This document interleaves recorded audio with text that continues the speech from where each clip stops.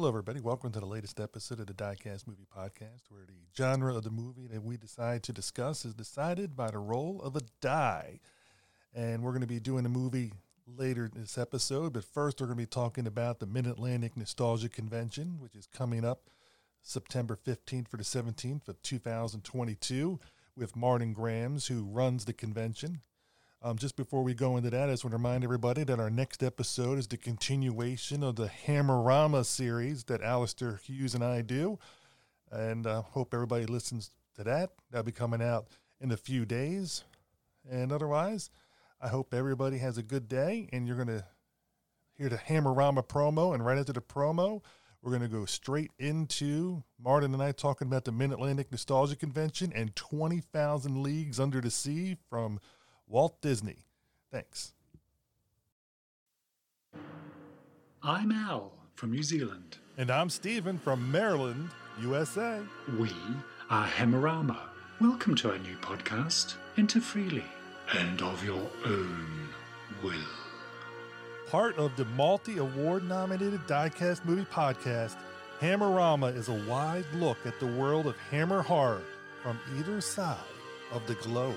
Each month, we will throw a die to decide which category from the film vault of Hammer we are going to discuss. The Dracula, Frankenstein, or Mummy cycles, science fiction, prehistory, or the experimental 1970s.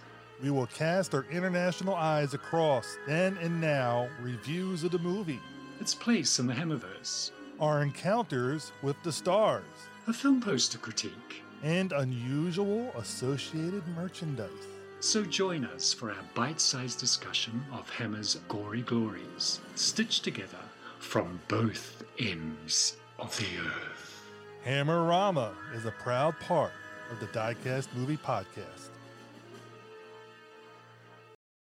Hello, everybody. Welcome to the latest episode of the Diecast Movie Podcast. And this is a special episode because it's a few weeks from now. It's one of my favorite times of the year. It's the Mid-Atlantic Nostalgia Convention, September 15th through the 17th from 2022 at the Hunt Valley Delta Marriott in Hunt Valley, Maryland. It's like 20 minutes from my house. It's one of my favorite conventions. One, because it's close. Two, because it has a lot of different people I love to meet and see and talk to. And it's run by a friend of mine, Martin Grams. How you doing today, Martin? I'm doing good. Thank you for having me on. And yeah, that's my favorite show too. Well, I hope the show you run would be your favorite, because if it's not, then you're obviously not running it the right way for you. Well, I don't. Yeah, that's the one thing I do not run it for me. I actually do run it for the attendance, because the decisions we make throughout the year of what it is, what would the attendees like to see, who would they like to see, what would be fun for them. But as for putting it on, I enjoy it. Granted, it's work, but I enjoy it.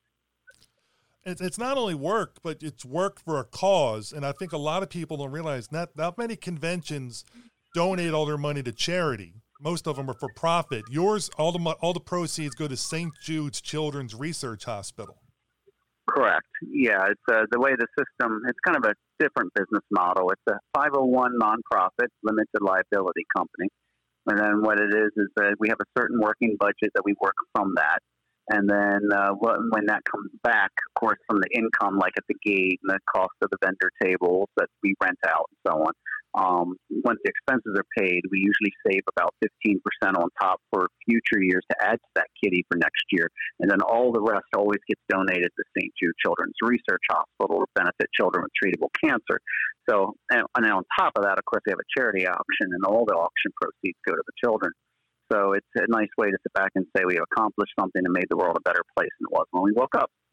Exactly. And I think that's one of the main reasons I love it. And the second main reason I love it, like I said earlier, it's such a family atmosphere. You get there, it's a laid back convention. You get a chance to talk to a lot of the celebrities that are there, because not all of them have constantly long lines. A lot of them have smaller crowds there, especially if you time it right, and you can have some nice conversations with them. And because most of the people that show up, if not all of them, are not only interested to be there for you to meet them and sign and answer questions, but they also ask stuff about you, and because they're curious about why people enjoyed the stuff that they did. And it's kind of a nice thing where it's everybody's getting something back.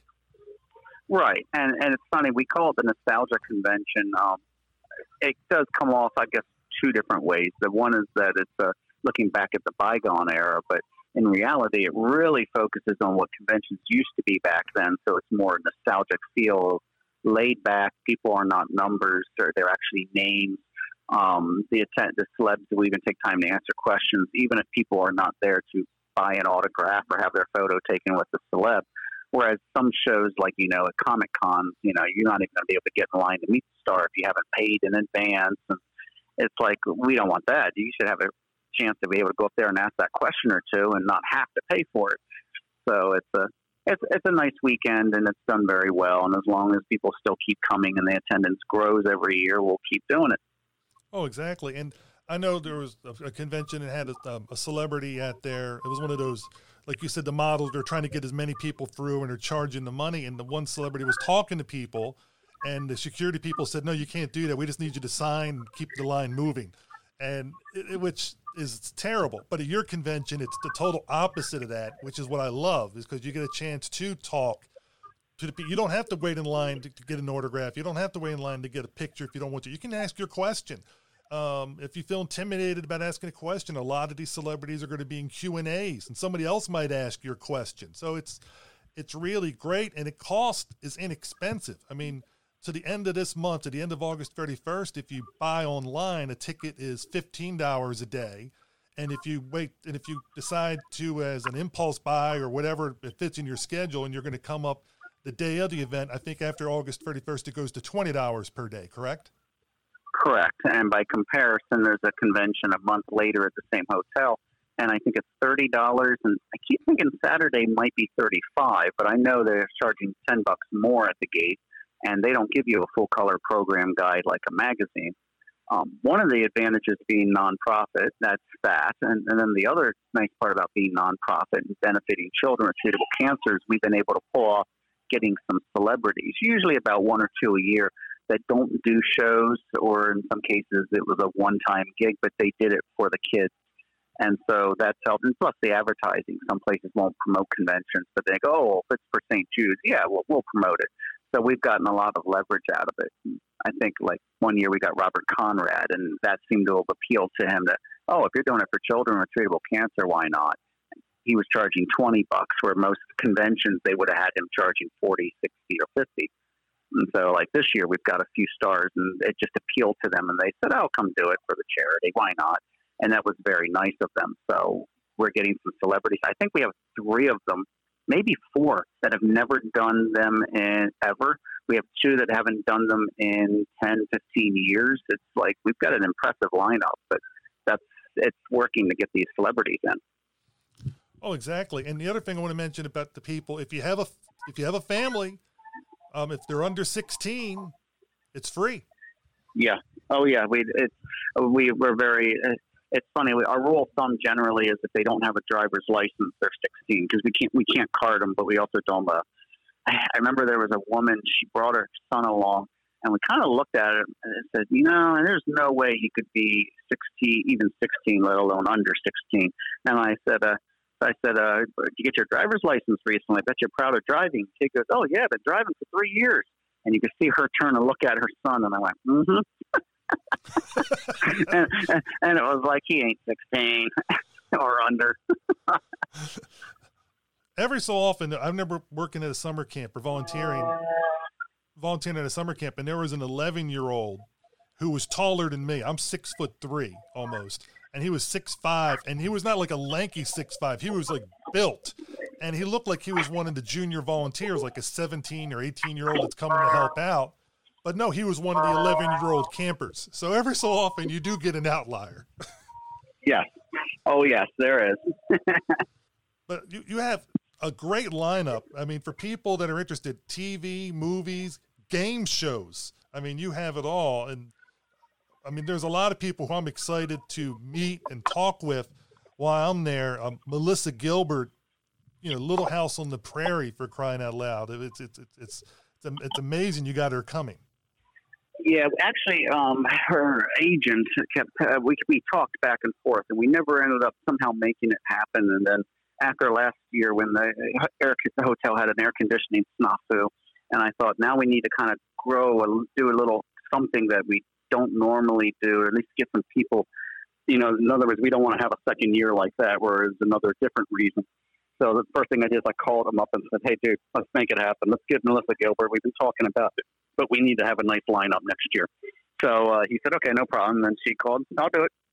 Oh, it's awesome. I'm looking forward to it. And you said you had some people coming for the first time coming up. You want to name some of those names that are coming for the first time at convention or haven't been to a convention in years? Oh, yeah.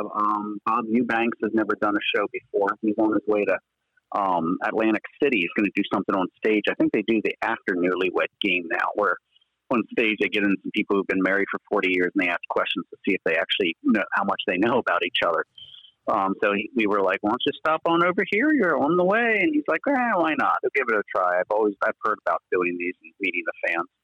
And nice guy on the phone. I know Nancy Kovac's coming over from, I think, Italy, so she hasn't done one before. Susan George has never done a show before. I was kind of surprised on that, but she's coming from England. I think she started a business. I don't know if it's a fashion model business or a distribution business. She's got like 2 secretaries, but she's willing to come over and do that, and she's never done one before.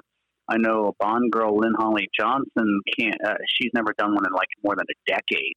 For some reason, she just decided she wasn't going to do any more conventions, and then she said, "Okay, I'll do that." It's like, "Oh, good."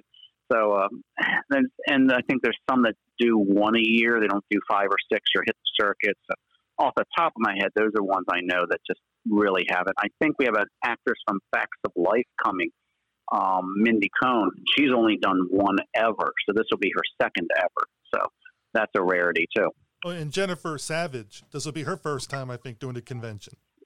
Correct. That'll be her first. She's never done one. I don't know if she's ever wanted to. Somebody convinced her to do a show, and then she asked her husband, Bob, and Robert Fuller said, "Well, why don't you come with me? Then you can get a feel for it, but you'll be with me. I'll be right there. I can hold your hand if you ever have a problem." So she's like, "Okay." So she feels comfortable. I forgot she's doing, that'll be her first. There's somebody else, I can't remember, but they're doing their first show ever. And then there's a couple others that haven't done them in so long. And we've got some people who are connecting and picking up phone and just making things happen, which is good. Oh, which is wonderful. And if you're a Batman TV show fan, this is the convention to come to.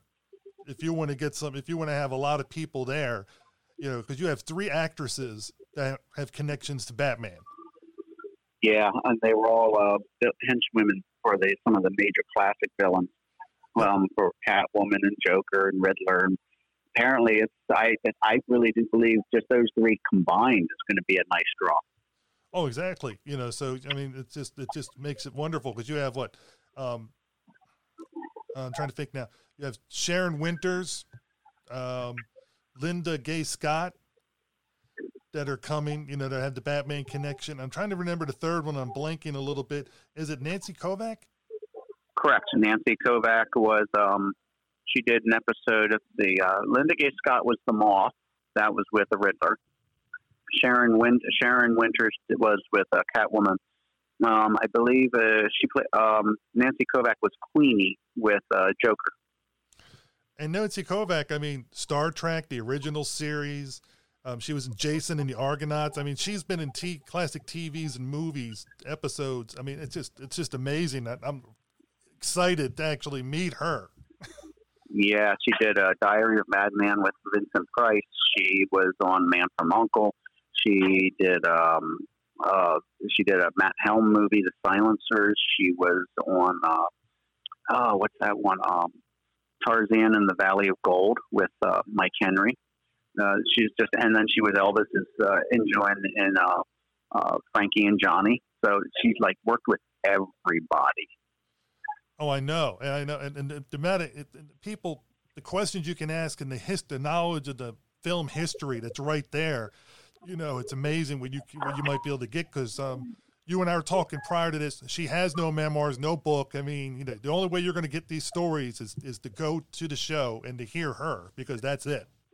Yeah, and the best part about the Q&As on stage is we usually do film them, so we've got them preserved. But with her, I really wanted to give her 90 minutes and just go right down the IMDb. But then we thought, we'll get some private interviews during the weekend, too. We want to see if we can get as much out of her over the weekend. So, if she never does decide to do her memoirs like she says, we'll sit down and get a book that's, at least in her own words, her recollection and memory about this show and that movie and this actor. So we'll get it preserved, and that's kind of like doubling an effort for what the convention's for, too.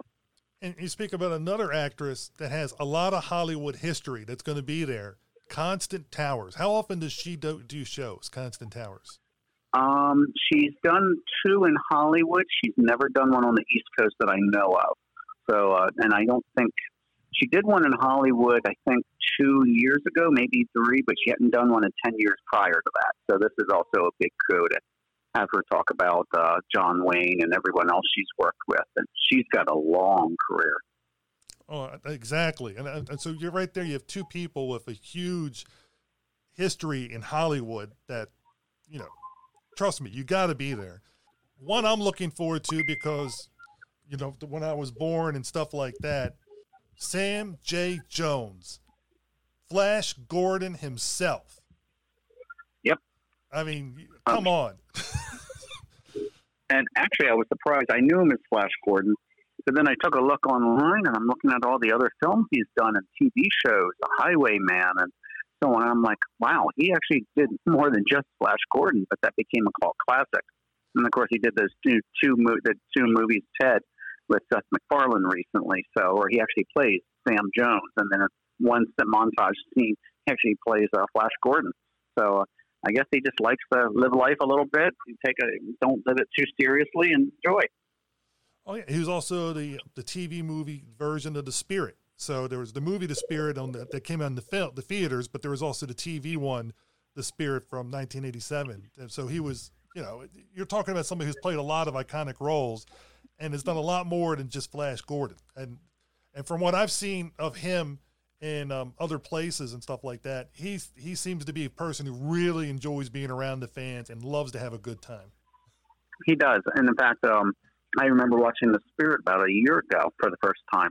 And I never realized that was him because it was a made-for-TV movie, and it wasn't like there was a recognizable face at the time. So I guess I was introduced to him from watching that. And so now looking back, I'm like, oh, no, I've seen him a few other films. Just did not put one and one together. But that's what comes with being a character actor. You get to do more diverse roles. And then you end up, hey, wait, that's the face I've seen for the last 20 years in other movies.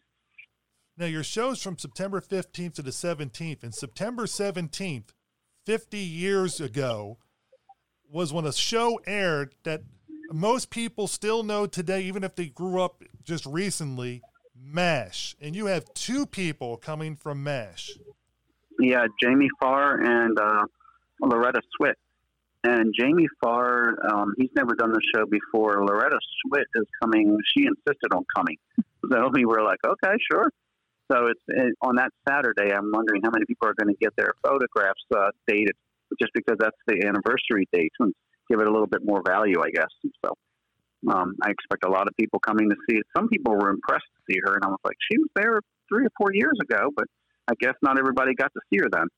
I remember seeing her and talking with her. So yes, she was there. He's not kidding. And yeah, she's a sweetheart. And speaking of TV, you mentioned Mindy Cohn, who's going to be there at one of her rare appearances, The Facts of Life. But you also have another person a lot of people know from TV, from the Dynamite, J.J. Walker, Jimmy Walker, is coming. Yeah, nice guy. Apparently he just wants to get out of the house. And he said, yeah, I'll come over if you could. He's actually was filling in for somebody who canceled, who couldn't do conventions anymore. She's up to a certain age. So he filled in for somebody else, and I was like, no, we'll take it. So it was perfect timing. He called about 20 minutes after we lost somebody. So I was like, well, if the fates were for you, you're all in. Timing is everything, as you well know.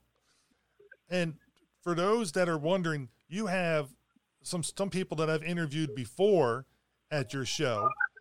Beverly Washburn, who is Old Yeller, Spider Baby, Superman and the Mole Man, Shane. I mean, she's been in Star Trek. I mean, and she's listeners. If you haven't had a chance to meet Beverly Washburn, listen to the interview. She is just a joy to be around and to talk to. She is so kind.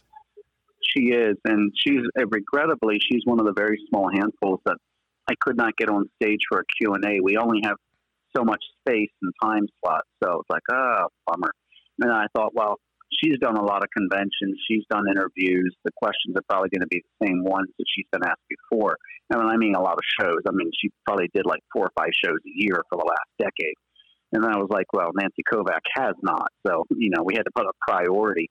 So I feel sorry for Beverly, but I just talked to her the other day. And she completely understood and goes, oh, no. She goes, I agree. I don't know what questions they could ask, but they can't ask at the table during the weekend. That's perfect. You're on key. So she won't be up on stage answering, but she's there to answer with the fans direct. And don't be intimidated by people. Beverly is one of the nicest, kindest people, and every bit of money she makes at her table, she donates to local animal charities, animal shelters at the area. So it's not only you're helping St. Jude's, but if you get anything from her, you're helping. You're basically an animal shelter in the Baltimore County area. I believe Loretta Swit is also donates money to an animal shelter of sorts. She even has a book about animals that she usually brings to the show and signs copies, but she donates money to the same cause too. I know a bunch of celebs, they do it for charity because they don't need the money. They just like to get out and, to contribute. They don't want to just sit there and say, I'm for this charity, but not at least make some contributions. It's like a win-win for everybody. Yeah, I think Loretta, if I remember right, I know one of the charities she's big with is the one that gets the canines in the military matched up with the soldiers they were with.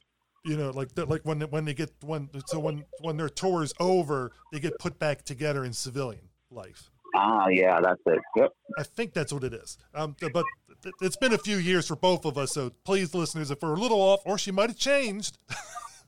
Yeah. Actually, I have her book. I remember I'm a sucker for the books. I'm not so much the glossy photos, and I don't get many autographs. But I always figure if they took time to write a book or do a book, then at the very least I should. It's like an artist who put a lot of time and effort into it. I usually say if you buy an artwork, it's not or like say women who buy jewelry, it's not that work, that time it took to make it. It's the tens of thousands of hours that it took to craft it. So if they write a book, I'm always guilty of grabbing the book, no matter what the book is. Oh, correct. And another person who I'm excited to see because of Django Unchained and a lot of other movies that she was in is Laura Caillouette. Yeah, she did. What was it?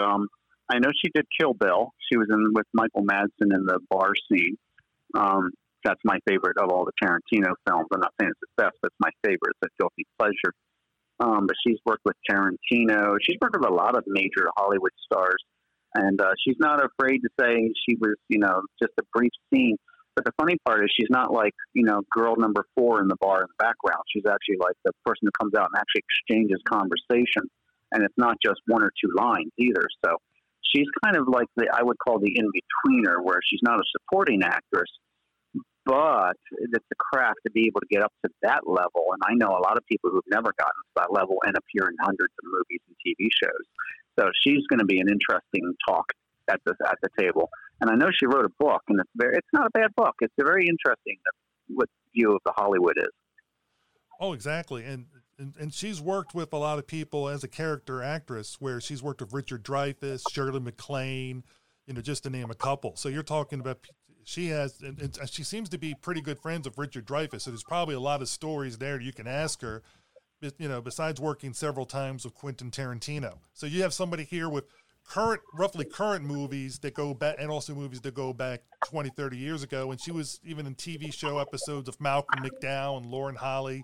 So it's a lot of, depending on what your nostalgia is, because you and I both know, depending on how old you are, some people look at classic time periods, and it's a range, depending on who you're talking to and how old they are, or what they consider classic TV or classic movies. She's one that would be more of the recent.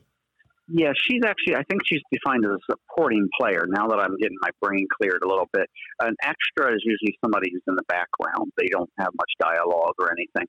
she's a supporting actor, so it's not so much a character actress, which means when she's on the screen, like she shares time with, say, Michael Madsen in that one scene with in Kill Bill. She's not supposed to carry the scene. She's supposed to support him. He's supposed to carry it, even if he's playing his role down. In other words, it's like sort of like being the straight man in a comedy duo. One's comedic, one's a straight man. She's the straight woman, and so she actually gets up on screen and says, "Okay, to say Leonardo DiCaprio, and says, what do you want me to do? How do you want me to be a couple steps behind you so that you look like you're closer by perception to the camera? How do you want me to do this so you can do it?" She basically is supporting them, and so that's you don't usually see many supporting performers. And I find from people that I've interviewed in the past, when you talk to people that are supporting performers, let's use an example like Jeremy Ambler, who's a regular at your show and who's going to be at this year's show. And just like her, they're in a lot of different work, but they're there as supporting people and they help out, and they have interesting stories because they're able to come with a different perspective, because they're not the stars. They're more like the blue collar actor, the working actor that does things from gig to gig and makes a living out of it. But, they're not going to be household names and that kind of stuff. Right. And the funny part is they always have the stories, behind the scenes stories too, they share. And it occurred to me, a lot of them who become stars or co-stars for movies and TV shows, let's say, for example, Jamie Farr for MASH. Prior to that, he was an actual character actor or a supporting actor for a number of movies and TV shows. So they all work their way up. So in most cases, as celebs at shows, they end up being people who actually went one step above, but they never talk about those lesser ones unless it's a cult status, like Twilight Zone. But Jamie Farr didn't actually play any major role in the Twilight Zone episode. He was just the guy in the background. So, he might be asked about it, but he didn't really have a major role like, say Mickey Rooney or Richard Conte. So I can see that, but in this case, Laura is going to be a great person to chat with just because you can find out what it's like to work your way up. Oh, exactly. And speaking of cult movies, The Sword and the Sorcerer is one of those ones I remember seeing in the theaters growing up, and it's a cult movie still now. And you have Kathleen Beller, coming from there, who was prominently in the movie. Yeah, she lives somewhere. I think she's like 4 or 5 states away. And she's going to drive over to the show. My mother loved those kind of movies. I call them sword and sorcerer films. And so even my mother knew who she was. And she did like the second Godfather movie and so on. The funny thing is I was talking to her briefly and she says, there's one film, if you could ever find it, I'd love for you to screen it. She goes, I did a PBS special and it was just for actors who wanted to do, they do 3 or 4 episodes a year. It was a minor thing. And she says, I'd love to be able to see it, too. If you could find it and not just screen it, my kids and grandkids would love to see it. And it's called Rappaccini's Daughter, based on Nathaniel Hawthorne's story. And my statement to her was, we can find it. And we did. And we're going to screen it at the show, but going to give her a DVD she can go home with, a couple DVDs, so she's got a backup or 2. And I have a feeling she's going to absolutely love that. Oh, that is wonderful, that you're able to put that together. I know. It's amazing when some performers do certain things and then they can't find the work. It's when you can actually get that to them, and or it's a picture or whatever. It's just something that when you're able to help them, find something that they've always wanted to see. Because some of them never see their work, and then they always want to look at it later on. And depending on when they were in television and other stuff, it could be very difficult to find. Yeah, I think sometimes they don't look back because they're so busy working. I remember Warren Stevens we had at the show probably about 15 years ago, and he was a character actor. And Warren told me, he said, I never went back and looked at any of them. He goes, first of all, I have to keep track of when they're going to air on TV. And no, I'm actually at a studio filming the next episode of whatever TV show I was doing, whether it be Man from U.N.C.L.E. or Twilight Zone or Coronado 9. So he was actually wanting to go back and look at them now all these years. And he said, it's like looking at a photo of you in high school, except it moves. You really don't like looking at it. But he was a method actor. So he said once in a while, every 4th or 5th appearance, he'd look at it and go, my God, I love that. I did great on that. Look at that scene. But he wanted them just for his kids and grandkids. So we found a whole bunch of films right that year. I think it was like Man from U.N.C.L.E. where he plays the villain who's got headaches, which television code was he was insane, and other scenes. But now that we look back at it, yeah, he was right. He was a method actor. It shows.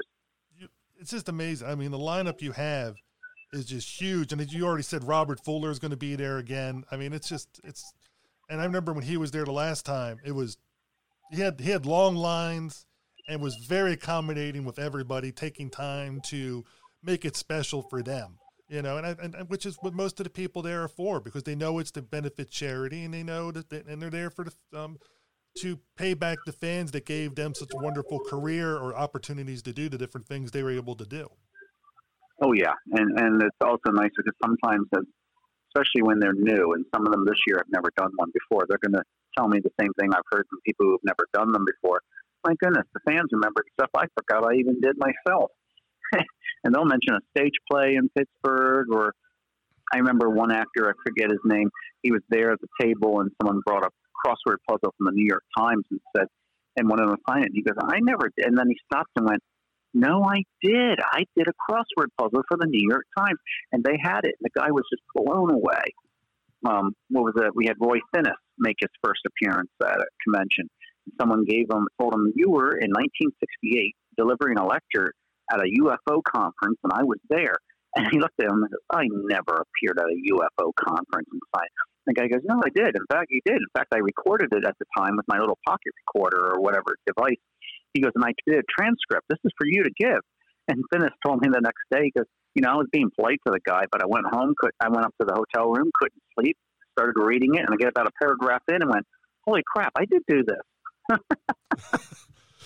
It's amazing how the knowledge of the fandom, how they'll remember a lot of these details. And I don't blame actors for not remembering these things, because it was, you know, you did the job, you moved on to the next job. You did that job, you moved on to the next job. And you're not going to remember all these little details of things that happened throughout your career, especially, you know, for some of these people that have had careers that have gone on for, 50 years. Oh, yeah. And speaking of people that have had careers that have gone on for a while, not only do you have people there for people to get autographs or pictures with, but you also have seminars and movies going on. So there's a movie room that's dedicated to movies all day long.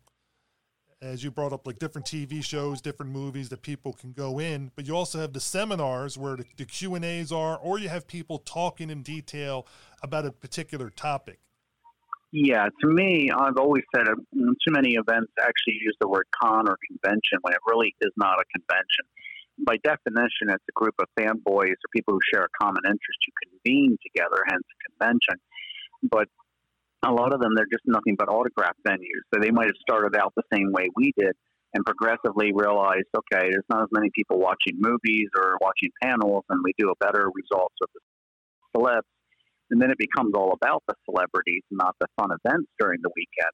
So I've always said, to be a convention, we need the slideshow, seminars, and movies. And I know this year we're doing a lot more film screening that are hard to find that the celebrities have done. But because the next year we'll go back to a bunch of the rare, obscure films people have never seen. But I know slideshow seminars is my favorite because I learn things that people have done before. I'm a big fan of Dick Tracy, and someone did a slideshow presentation of Dick Tracy who knew Chester Gould. So I was learning some things I didn't know. And then you'll get people who, like, there's a guy who's going to do a presentation this year on James Stewart's military career when he was in World War II. And he actually had material from the war records. He went to the U.S. government to dig into this. So he's going to show stuff that I'm going to myself going to say, well, I like James Stewart. I want to learn about his World War II career. And it'll probably be the most fascinating presentation. It will be. I know the guy, but it's going to be great. And so I love the slideshow presentation more than, believe it or not, anything else in the convention. I'm with you there, too, because it's one of the great things to go to learn about some of these different things. And because you can look at it ahead of time, and you already got the program up online at Mid-Atlantic nostalgiaconvention.com, so people can look to see where click seminars. You can see what's there. It'll tell you when the Q&As are, but also tells you the one.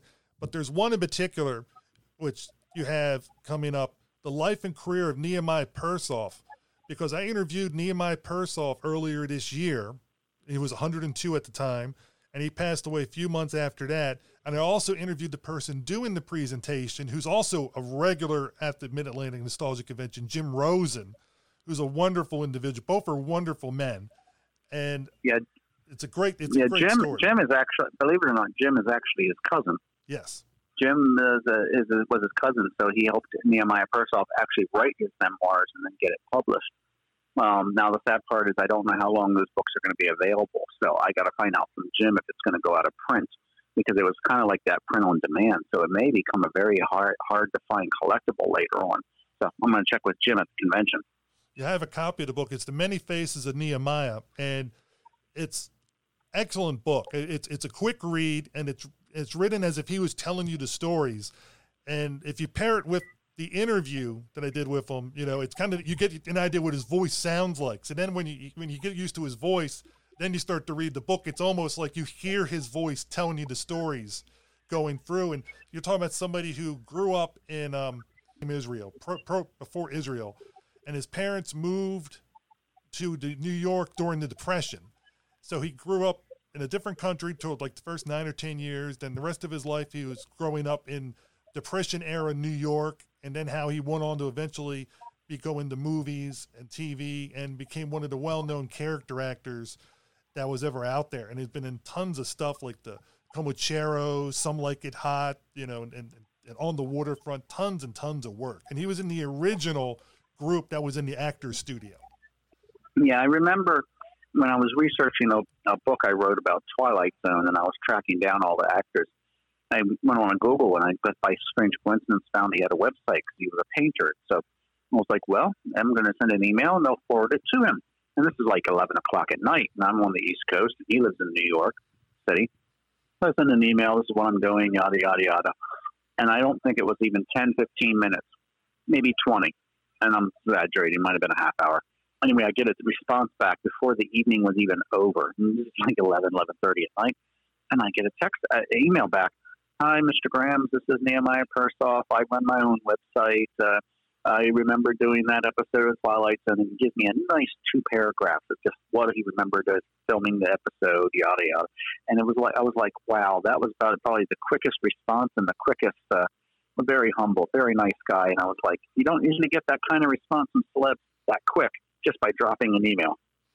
Oh, exactly. And it was a wonderful person to talk to. It was one of the best, the 80, 90 minutes of my life was talking to him. Yeah, we tried to get him to the show a few times. Jim tried to talk to him, but he was adamant he wasn't going to leave his apartment or whatever in New York City. So we tried a couple of times, and then we're like, all right, after the second time, it's not going to happen. But I would have loved to have had him at the show, because people would have loved to have asked questions about all the various things, TV shows, movies, The Untouchables, the same great theater that he would have done. Oh, he would have had everybody captivated and eating out of his hands, I'm sure, because when I was talking to him at 100, when he co-wrote the book with Jim when he was 101. So it's not like the man was sharp as a tack at 102. I mean, I hope if I live as long as he did, or even as long as even somewhere close, that I'm able to have the mental capacity that he was able to do, with the recall he was able to have about different stories and facts. Yeah, very nice guy. Darn shame he passed away. But like I said, the book is good. I do recommend it as well. I agree with you. And so it's Jim Rosen, I think, actually published before him. So that's why I'm going to check with Jim to find out. Because for all I know, Nehemiah Persoff's family may say, we're going to take the book somewhere else, or no, we're good. We don't need to handle the incoming money from the executor as an executor of the state. There's always various reasons. So I want to find out, because if it turns out that they're not going to publish too much beyond, I'll sit there and order a case of books and sit on them so people can get it access. Have an opportunity to get it later. Oh, exactly. And because as you and I both read, it's a great work. And Jim Rosen is also a nice person to talk with, about Hollywood. You can talk to him about Quincy, James. Oh God, I'm blanking on the name. Help me. He wrote books on Quincy. Jack Klugman. Klugman. Thank you. Because he has wonderful stories, but Jack Klugman, how he helped him out, with Quincy and stuff like that, to get on there and to do different things. And also he was in the Adventures of Buckaroo Banzai. So there's a lot of little things that you could talk to Jim about. And he's written lots of different books. You know, a lot of it on classic TV. Yeah, he went to the effort to do one on a Wagon Train, Naked City, The Invaders, on Route 66. He's one of the few authors. I have a few authors, but he's one of them where a little section on the bookshelf is all his books. Because every book he's done, I've actually bought, and I put them up on the shelf. In fact, Nehemiah Persoff's book is with those. And some authors, I've got a book, but not all their books. So he's got his own Jim Rosen shelf in my house. Oh, and it's money well spent. But for listeners wondering, you know, again, we're going to move into a movie that we're going to be talking about in just a second. But do you have anything else you want to talk about? The Mid-Atlantic Nostalgia Convention, it's coming up on September 15th through the 17th. Yeah, it's a Hunt Valley Marriott. It's in Maryland, north of Baltimore. They don't have to go into Baltimore. Nice hotel. Actually, it's in the area, Hunt Valley. I think a lot of the Ravens and Baltimore Orioles players live up in that area, too. A nice area, and it's a good event, 3 days, lots of fun. I will say I recommend it if they can go there for a day, go for the drive, go meet Bob Eubanks and Melissa Gilbert, and any of the celebrities that are there to answer questions, sign photos. There's a lot of vendors selling a wide variety of merchandise and collectibles. The one compliment, best way I can do as an advertisement, is multiple people over the years have told me, oh, I went there last year for my first time. It was my friend Bob came with me. It was a day. And they go, moving forward, we're going to come a whole weekend. We didn't realize how much fun that was or what all was going to be there. So that's a compliment when people are coming one day, 1 year, and then after that they come for the whole weekend. I've been coming to the convention ever since you had the Bionic reunion, and I don't plan on stopping unless, you know, something, God willing, stops me from being able to come 1 year. So it's a great time. You know, you get there, it's laid back. And also, again, like I said to everybody, I know some of you are jealous. It's a short drive from my house, so I don't have to worry about paying for an expense of a hotel or whatever. I could just drive right to it. I know a lot of people that I'm friends with and people that I've met that just drive up for the day. You know, they're in the area, and some of them will take off the Thursday from work or take a half day of work, and they'll come right over to the convention for that afternoon and evening, and to meet the different people and to sit in on some of the seminars. I know some that'll look ahead of time at the seminar list and know what day they want to come and plan that day. And some people like myself, they go all 3 days. Yeah, and I know Ron Adams' show with Monster Bash is the same way, but we're one of the few that is a bit more personable, because Ron's is personable too. Because I can't say most conventions aren't, but most aren't. The easy way to describe us, I guess, we're personable enough that, like, as an example, last year someone called and said, look, I'm coming from Texas. I'm flying in. I just want to meet Marley Renfro.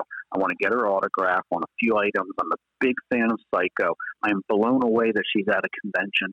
I'm going to the expense, but I'm flying in and flying back on the same day, and I'm going to have, by the time I get to the hotel, as long as the airline is not messing up, I'm only going to be there for 4 hours, and I don't want to be in a line for 4 hours waiting for a borderline getting back to the airport. And I told him, I said, you've got my number, same one you can text. If you have a problem, we'll get you in the front of the line real quickly. I'm sure we can explain it to people online. We'll get you in, you can meet her, and then you'll be all set. He goes, I appreciate that. And I just happened to accidentally bump into him at the convention, and he just came up to me and said, I want to thank you for what you did when you made that offer. I appreciate it. Because it turns out I've got 3 hours to spare, so I'm going to spend a half hour wandering the vendor room while I'm here before I go back down to the airport. But he said, God bless you did that. He said, I appreciate it. And so every time someone calls up, and you get 1 or 2 a year that they have an unusual request, we're like, well, whatever we can do to make it comfortable and easy. Oh, exactly. And that's the other thing is there's the vendor room where you can rent tons and tons of different collectibles from so many different genres of movies and TV and books and music. I mean, everything. And you also have radio plays, you know, which are going on, which are basically just like the old time radio, you know, where people can try out for and be participants on one of them. And you also have, I think on the banquet, you have a professional group that does a show also. Yep. Oh yeah. They have 3 of them. One is a group that comes down from New York, very professional. Then the second day is one where people can try out the attendees, so they can play for a role if they want. Don is always looking for whoever can do the mannerisms and the voice that's best fit. So it doesn't matter what the role is. he does try to make sure there's a few women roles and men roles, because back then there was a lot more male roles. So that way the women can get a chance to get in there and play roles on this drama. And then they do rehearsals for a couple hours, and then they do it for an audience, so everyone can go in there and watch it. And then on the dinner banquet, the one novelty we do, like old silent movies where lost films are lost, a lot of old radio shows are lost. So what we'll do is we'll have the cast, they do reenactments of, say, Gunsmoke or Dragnet. Like this year they're doing a Dragnet. That's one where the recording does not exist in recorded form. So we're actually filling in a gap from an original script. It's not something new. It's not something that they've heard already on recording. So if someone, we're waiting for the day someone turns to me and says, that was the worst amateur script I've ever heard. Whoever wrote that didn't have any idea what the Dragnet would be. I'd be chuckling, going, "It really was a Dragnet script from 1951."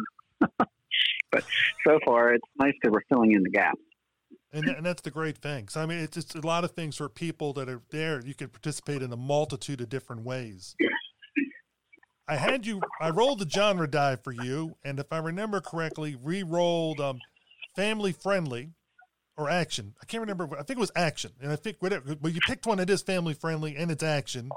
You picked 20,000 Leagues Under the Sea from 1954. Yeah, it's a film I've always enjoyed since I was a kid. Back when I think we had beta and DVD, it might have been on beta, and I probably wore the darn thing out as a kid because I loved the film. Well, you're younger than me, so when I was seeing it for the first time, it would be on TV, The Wonderful World of Disney, if they were to air it again, or sometimes it would be on one of those Saturday or Sunday afternoon or evening, shows. Like they maybe pay the rights to Disney to redo it, to put it out. And then eventually, I got the videotape, and it was just like, oh, this is great. Because, you're talking about, for people that love movie history, what a cast. Kirk Douglas, James Mason, Peter Lorre. I mean, those three are just like icons of movies. And Paul Lucas. Yes. Yeah, to me, that's the introduction of Paul Lucas. I've seen him in Paramount films in the 1930s, and so now I have an appreciation, a connoisseur of old movies. And I see Paul Lucas doing a bunch of those. But just watching, I always recognize him as a younger version of the professor from the 20,000 Leagues Under the Sea. So it's not even as Paul Lucas as a Hollywood star, it's Paul Lucas as a Disney actor. I mean, it's just one of those things. It's based off the Jules Verne classic.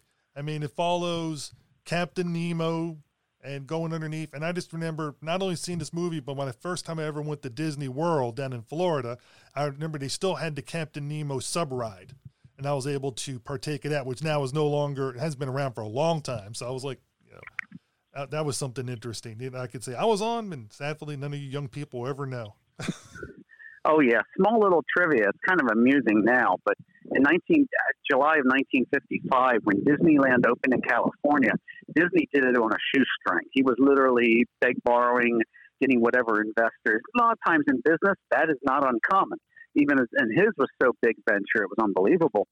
So they get ABC to come in, and they do a 90-minute telecast. And all of a sudden, one of the technicians of the TV is told, we're not covering any features over there at the Nautilus.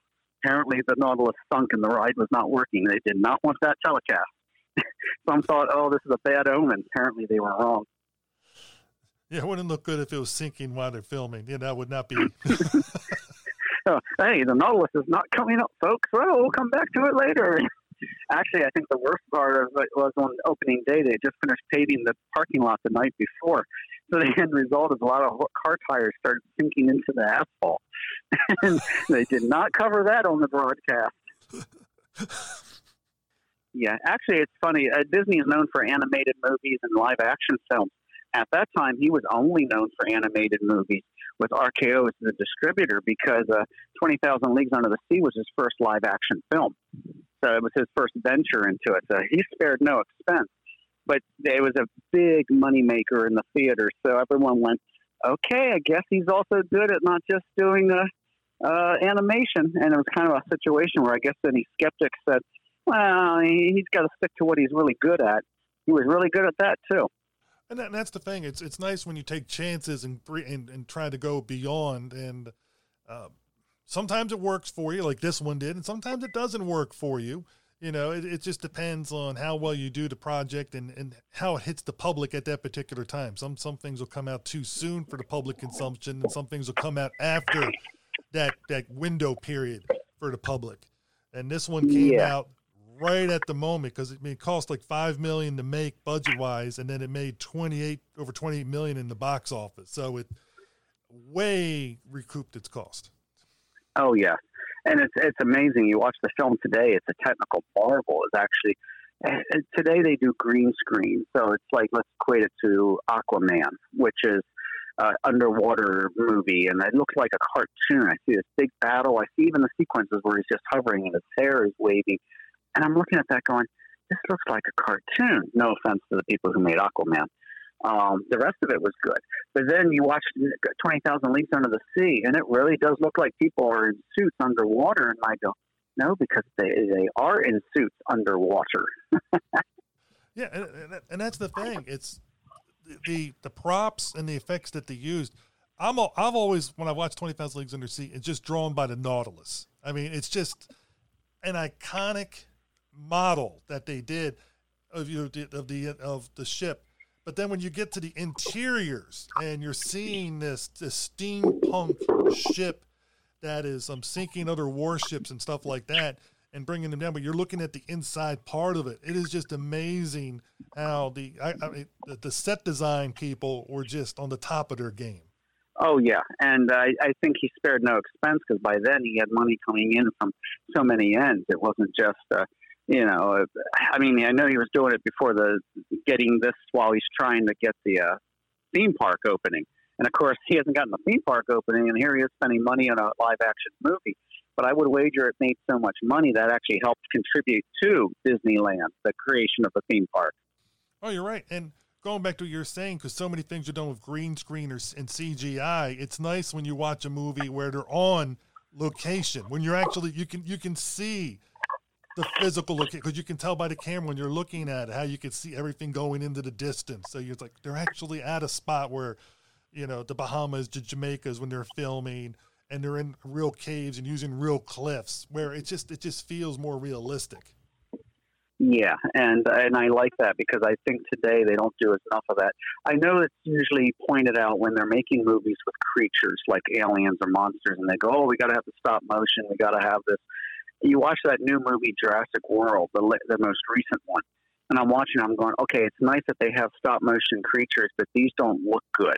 And I'm not saying that the computer would have looked better. Computer would look cartoonish, but this looked like, it wasn't like a Rick Baker production where he would have said, no, do the right lighting. Let's make this thing really look realistic like the first Jurassic Park movie. I'm watching Jurassic World, and these look like animatronic puppets. And I was like, this is sad. They could have done much better for the fact that they went to the real deal deliberately instead of computer for that purpose, and then they just defeated the whole point. Disney did it, and there's no special. Even he had some special effects and trick photography, but it just comes out. They took a novel, which I've read, and it's very dry. It's typical of what's his name? Jules Verne. Jules Verne, yeah. And I've read it. It's a bit dry and very long. And the person who wrote the screenplay for Disney got it down perfectly. And I was like, this is a perfect way to take this lengthy 14-hour novel it would take to read and put it into 2 hours without really cutting out anything important, and then maintaining a good, steady pace. Plus a good director at the same time, too. Oh, exactly. Because, I mean, you're talking about Richard Fleischer. So when you're getting him, you're getting a really good job of movies and things like that. Because, I mean, The Vikings, Fantastic Voyage, Dr. Dolittle. I mean, there's Tora, and one of my favorite 70s movies, Soylent Green. I mean, he's done a lot of excellent work. Yeah, and it's a great movie. I mean, the actor, I've seen James Mason in tons of movies before and after, and I will have to say it probably is one of the best of the James Mason roles. It's almost like he was Captain Nemo. He was not James Mason.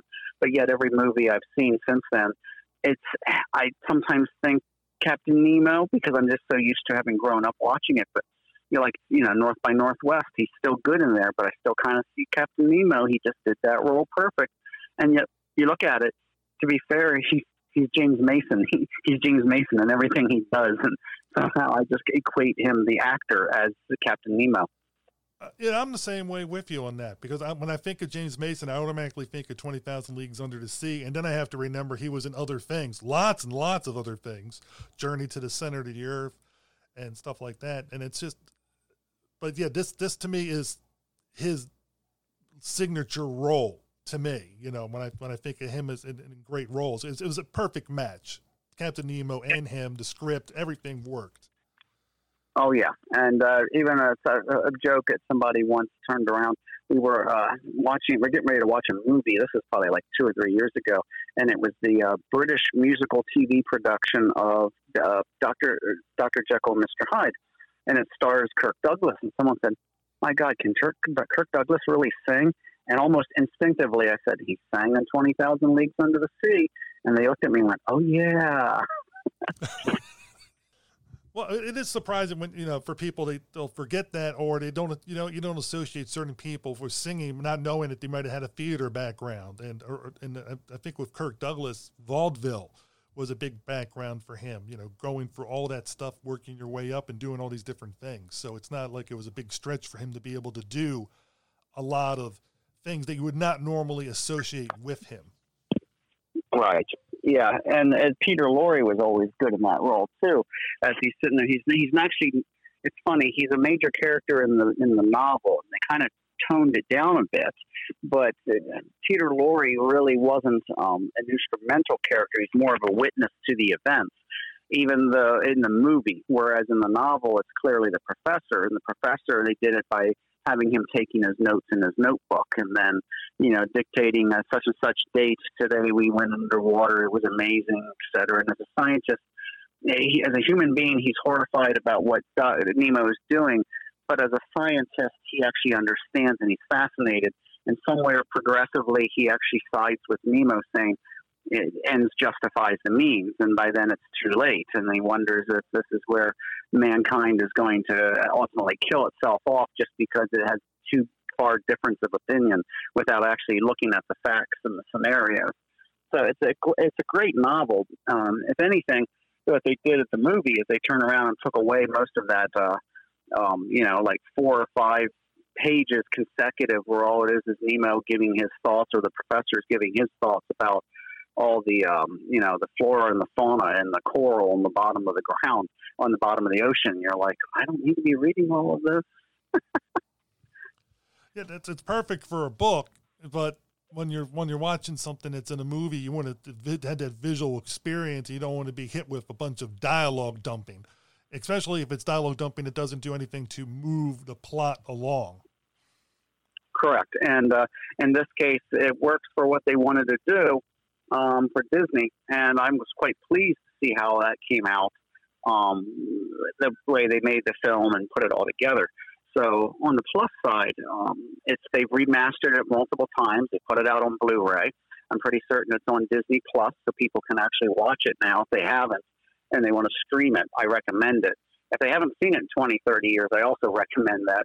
Even the squid scene, to this day, is still one of the most impressive scenes of having an octopus or a squid where the tentacles are going around, and it doesn't look like something that's being dragged around on cables. It's almost like they really had to stick cables inside and make it realistic. They put some time and effort into it, and so it pulled off. Decades later, it's still one of the best Disney movies made. Oh, and there's a reason why it won Oscars for Best Art Direction and Best Special Effects. It's for reasons that you and I just mentioned. It holds up still today, and it's been out almost 70 years ago. So we're talking about a movie that's been around for almost 70 years, and you can still watch and enjoy it. And I love Kirk Douglas's portrayal, the rogue type character, you know, where it's just, you know, playing Ned, where he's like, is he going to be helpful? Is he not? Because it's like he's out for himself. Is he going to help the professor? Is he not going to help? You know, there's so many interesting things with the complexity going on there with all the different characters. Right. And even with the actors they had, except for James Mason being James Mason and Peter Lorre being Peter Lorre, Kirk Douglas, and I wouldn't say he's Kirk Douglas because in other movies he actually can play straight, serious, tormented roles. It's almost like whoever was directing it was really focused on, I want you to play it this way, and push the actors to actually be actors and characters, which is why I said even watching James Mason in other movies, I see Captain Nemo. Yeah, I watch Kirk Douglas in films, and I'm thinking 20,000 Leagues Under the Sea. It's just the way they ended up putting the film together. The actors clearly play the roles as they should. Oh, I can see that. Now, the Kirk Douglas, I don't have that same thing like I do with James Mason, where I see him in other roles, and I think of 20,000 Leagues Under the Sea. I usually think of Spartacus, but that's, it just depends on which way you're rolling. Oh, yeah. Well, I've always said there's a difference between a good actor and a great actor. And a good actor, if they're a bad actor, let's be honest, you're going to notice a difference. You're going to know. A good actor can actually do the job, and it's sufficient, which in most cases is what you see. A great actor is actually playing a role and making you forget who's playing the role. Sort of like Jamie Foxx playing Ray Charles or Heath Ledger as the Joker, and all of a sudden you're sitting back going, oh my goodness, and you forget who's playing them. That's when they become a great actor. I used to say John Wayne was John Wayne in every movie he did, and therefore I don't find it he's not a great actor. And then one day I see the movie The Searchers, and I watch it and I realize he's not John Wayne. He's playing a role. And from that day forward, I always said he was a great actor. And in this movie, almost all the actors prove that they can be great actors, which comes out of the director. So, because some directors can really pull that out of actors. So I think Disney spared no expense and literally gave the director carte blanche to say, just make it as good as it gets. I'll back you up. And film holds well. I will tell you, having read Moby Dick, I read the book. I got about halfway through and had to give up. He does the same. Herman Melville did the same thing that Jules Verne did, and he'd kill off 5, 6, 7 pages of nothing but dialogue on descriptions of nature and underwater, the water and stuff. And I always kept thinking, I don't get why they did that, other than they just wanted to provide, like, I guess when you're reading Northwood stories, the romance of the nature, Mother Nature, and the trees and the forests and the waterfalls. But in some cases, this is where hold on a sec, sorry. This is where you get those moments where it just doesn't work for 20,000 Leagues Under the Sea, because no one cares about the coral and the flowers under the water. So I've always said it's one of the few times the movie's better than the book, even though there's nothing in the book that is not in the movie, in my opinion. Oh, I agree, because it's been a long time since I read Jules Verne. I read it back when I was in high school, but I remember just reading it. I'm the type, I like to watch a movie before I read the book, if I know there's a movie based on a book, because I've always found if I read the book first, I shouldn't say always, I usually, if I read the book first and see the movie, I'm watching the movie thinking, well, why did they do it this, or why did they not do it that way? When I do it the other way around, I look at it as a way of it's expanding what the world was in the movie. But you're right, sometimes an author can take it a little too far with description and pages, where you're almost like, that's going a little bit too off topic. Yeah, I remember Quentin Tarantino, since we referenced Quentin Tarantino earlier. Tarantino wrote a novel based on his recent movie, Once Upon a Time in Hollywood. And he does add like an additional scene after what we saw at the close of the movie, and the beginning is slightly different, but he adds more to each of the characters, so the book has a lot more. But then you get to movies like, say, Jurassic Park, where after one of my favorite films, and I watched the first one a zillion times. So one day I get the book and I go, I'm going to read Michael Crichton's book, and I want to see what the book version is. And I was disappointed, except for the scene where the lawyer gets eaten on the toilet by the dinosaur in the movie, because the lawyer survives in the novel. The rest of the novel is exactly just like the movie. Whoever did the adaptation did not change much of anything. And I was expecting some change or difference. So sometimes it's almost like we're going for the story. If we like the film version, we want to read the book. If we like the book, we want to see the film version. One's always going to be better than the other by take of what they have. One has a pro and the other has a con. But in some cases, like 20,000 Leagues Under the Sea, which is rare, nope. If you watch the movie, you've read the book. Exactly. It's a different medium, because but they told the story through the visual part, which is what you expect the movie to be able to do. Tell the story with pictures and sound and music and acting, and they did an excellent job with it. And for listeners that haven't seen the 54 version of 20,000 Leagues Under the Sea. You have to see it. I mean, it's a great family action film. It's all ages. Anybody can watch it and enjoy it. There's a lot going on, a lot of great acting going on, a lot of great special effects. It's just a great story. I mean, you're going to be in it for the whole ride. Right, and it's amazing because I think some people might have been skeptic as to, even when they first saw it, well, it might have been a one-hit wonder because you were going to put that kind of money and time into this next feature. And you think about it, literally, I think it was 10 years later, or just a hair under 10 years later, Mary Poppins comes out to be his crowning achievement. And I remember even I read somewhere somebody went up to Disney during the Oscars, and while he was stealing the Oscars for Mary Poppins that year, someone said, "You'll never do one better than that." And I didn't think you could top 20,000 Leagues Under the Sea. So, it was almost like a see what he pulls off 10 years later. But of course, he passed away before then. So, it's a bummer too, because if they had the 20,000, if they had the Nautilus ride at Disney World, Disneyland or Disney World, I would have gone to go on that ride just because that would have been one of the first things I would have want to hit, just to see what it would be like to go under the water and see Captain Nemo. And sadly, they never ended up having the ride by the time I finally got to Disney World. I went there too late. Yeah, I went there in 1985, if I remember right. So it was just, perfect time. I was in high school, and we got there, and it was at Magic Kingdom, and one of the guys were like, "Okay, what rides we're going to go on?" It was a high school trip, and I was with like 3 other guys. We're walking around the park, and I said, "I want to do the Nemo ride," and we all did it. And I actually did it I think I did it 3 times overall, and it was just it was not a great ride. I think for the average person, it was slow. But for me, being a fan of the show and the movie, I just enjoyed it. So for me, it worked. But I think the reason they replaced it because it was a slow loader, and it just wasn't. As the years go by, certain things get replaced out. Like, I'm still surprised that they had the Swiss Family Robinson Treehouse there. I'm always hearing stories that they're going to alter it or take it down and switch it out. And so you just know it's eventually one of those things that all these things that happened way back then are going to be updated or replaced altogether as new generations come in. And again, everybody's classic and nostalgia era alters, as the years go by.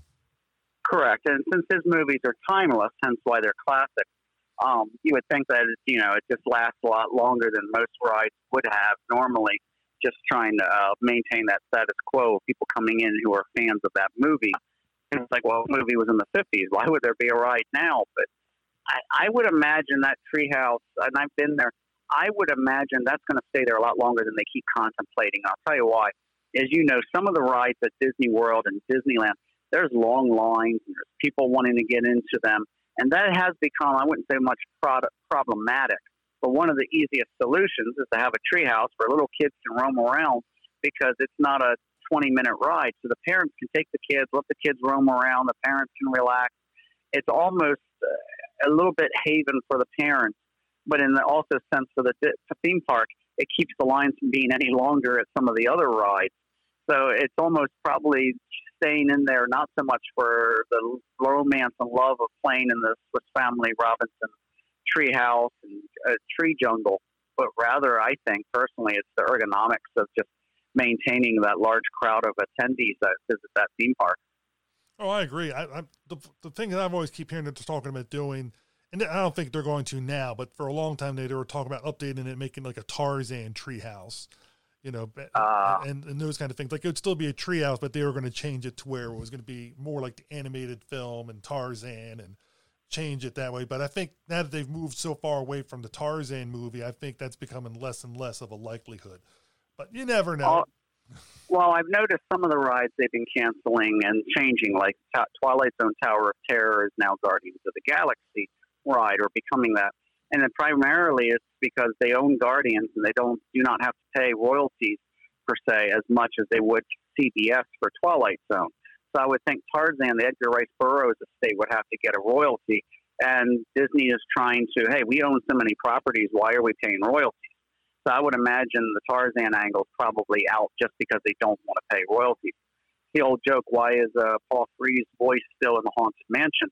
And well, it was recorded before a certain time. So technically, as long as they keep using the recording, they don't have to pay royalties. So they're never going to update that. They want to have that old recording for that purpose. Well, I guess so. And in some ways it works out for us that have that nostalgic factor going into it. And is there anything else you wanted to mention about 20,000 Leagues Under the Sea? Yeah, if you're familiar with the magazine Film Facts, I'm sure some of the listeners are familiar with it. They had a 2-part article. This was probably maybe 10 years ago. That's worth seeking out. Someone had did a write-up on the making of the movie. And it's been a long time since I've read that, probably like a decade. Worth checking out. And I've always said nobody really did. It's rare that somebody could do an extensive behind-the-scenes making of for a movie like that, and certainly not for a magazine. And so there's like a nice little history of that. I know on Disney Plus they've got this thing called Behind the Attraction, and they've never done one for the Nautilus because it does not exist now, but they've also never done like that documentary on the making of the movie. But I believe somebody said now they're putting extras under the movies where you can go over, like a DVD extras. You can now look at the making of the film shorts, the vintages, so you can see the making of the film in a sense. There's also like a visual documentary on there. And so that's something where I know when they came out with it on DVD, now I don't think it was the first time, might have been the second time. It was the 2-disc set. They put I think it was a Goofy cartoon and then a 10-minute nature video or cartoon film short. And it turns out they were the actual films that was attached with the movie in the theater because Disney naturally didn't want people to miss the first few minutes of the film. So they put those bonus extras. So when the theater says what time the movie, people who come in 5 minutes late still don't miss the film, the beginning of the film at all. And they put them on the DVD so you could actually have a night in the theater as it was back in 1954. So I'd like to know if those are on the Disney Plus. I might have to check that out tomorrow just for curiosity. But it'd be nice if they do, because then you could actually have your own night at the theater in 54. That is pretty cool, especially it depends on what your system is set up and that kind of stuff. Or sometimes you have those theaters that do those revivals. It'd be nice if one's doing a revival, they make sure that they put the same 2 shorts up in front of it. So that way you get the full experience of what it would have been like Christmas time, 1954, watching it for the first time. Right. And I remember they used to have a thing called B pictures back then, as you know, as I do. They would have like 2 films instead of 1 because they were like a different kind of package deal. And the fact that that movie came out, 20,000 Leagues Under the Sea, with no second movie, said that was considered an A-class picture. For the initial release, that's impressive for Disney. Not that his animated movies weren't A-class, but normally if someone said, well, you should have 2 movies that are double featured to make sure we get people coming in. So they did the publicity and advertising right, and I guess word of mouth back then was considerably worth it. Of course, they were in the theater differently than they are today, where they're not out 3, 4, 5 weeks later. They could be in the theater for, as you know, like 3, 4, 5 months, as long as the box office receipts were still coming in. Oh, exactly. And that's fascinating to find out, because I didn't know about the shorts prior to the movie until you brought that up. Like the cartoons that were going on a little bit earlier. But I mean, it's just one of those things. If you have certain things, you get that extra knowledge, and you're just like, oh, cool. Yeah, it's a recommended movie. So hopefully we pique people's interest. If they saw it, they're remembering certain scenes, maybe even the song "A Whale of a Tale." Whale of a tale, I tell you, lad, a whale or a tale too. And I'm thinking, I even still remember the lyrics when I have not seen that movie in 20 plus years. Well, I think I know how I'm going to end this episode. When I do the end thing, that last thing we're going to play is we're going to play "The Whale of a Tale." We'll have Kirk and Douglas singing the song, and let people hear that as the way to carry us out. And see if they can remember. We won't tell them. See if they remember what the name of the seal was before he actually says the seal's name. Because I remember correctly, at the end of the song, the seal gives a seal of approval. That is just awesome. But Martin, I want to thank you for joining in with me to talk about the upcoming Mid-Atlantic Nostalgia Convention and 20,000 Leagues Under the Sea.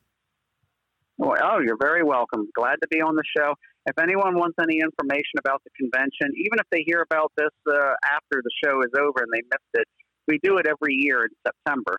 The website is www.midatlanticnostalgiaconvention.com, named after the event, midatlanticnostalgiaconvention.com.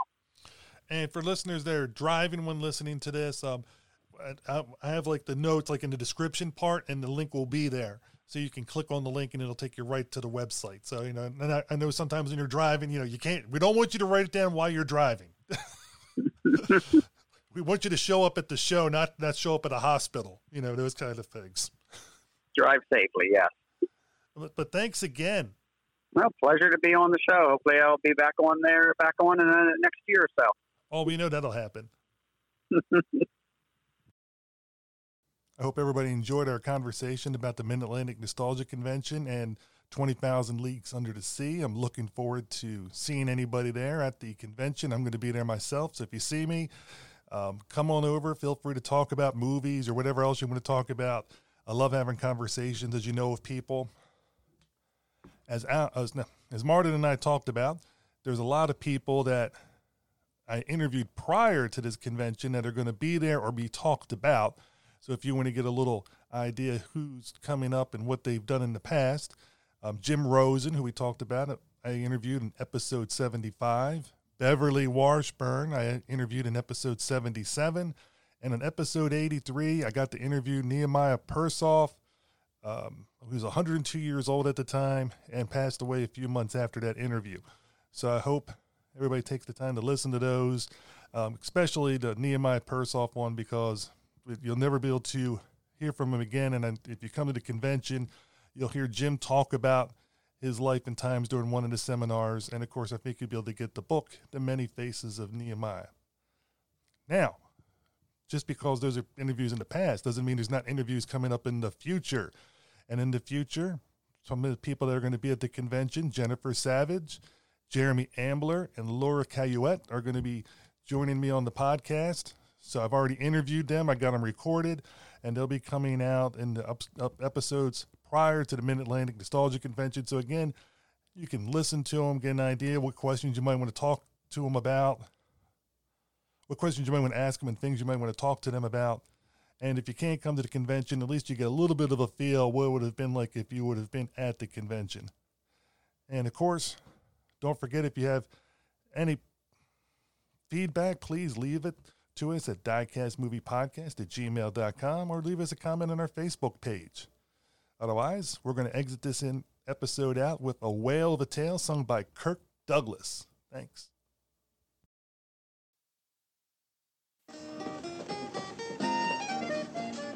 Got a whale of a tale to tell you, lads, a whale of a tale or two, about the flapping fish and the girls I've loved on nights like this with the moon above. A whale of a tale, and it's all true, I swear by my tattoo. There was Mermaid Minnie, met her down in Madagascar. She would kiss me anytime that I would ask her. Then one evening, her flame of love blew out. Blow me down and pick me up, she swapped me for a trout. Got a whale of a tale to tell you, lads, a whale of a tale or two, about the flapping fish and the girls I've loved on nights like this with the moon above. A whale of a tale, and it's so true, I swear by my tattoo. There was Typhoon Tessie, met her on the coast of Java. When we kissed, I bubbled up like molten lava. Then she gave me the scare of my young life. Blow me down and pick me up, she was the captain's wife. Got a whale of a tale to tell you, boys, a whale of a tale or two, about the flapping fish and the girls I've loved on nights like this with the moon above. A whale of a tale, and it's all true, I swear by my tattoo.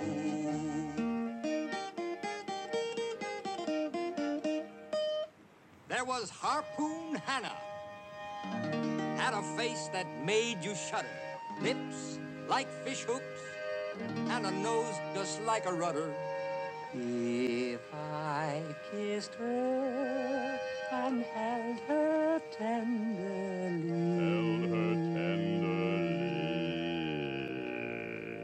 there's no sea monster big enough to ever frighten me. Got a whale of a tale to tell you, lads, a whale of a tale or two, about the flapping fish and the girls I've loved on nights like this with the moon above. A whale of a tale, and it's all true, I swear by my time.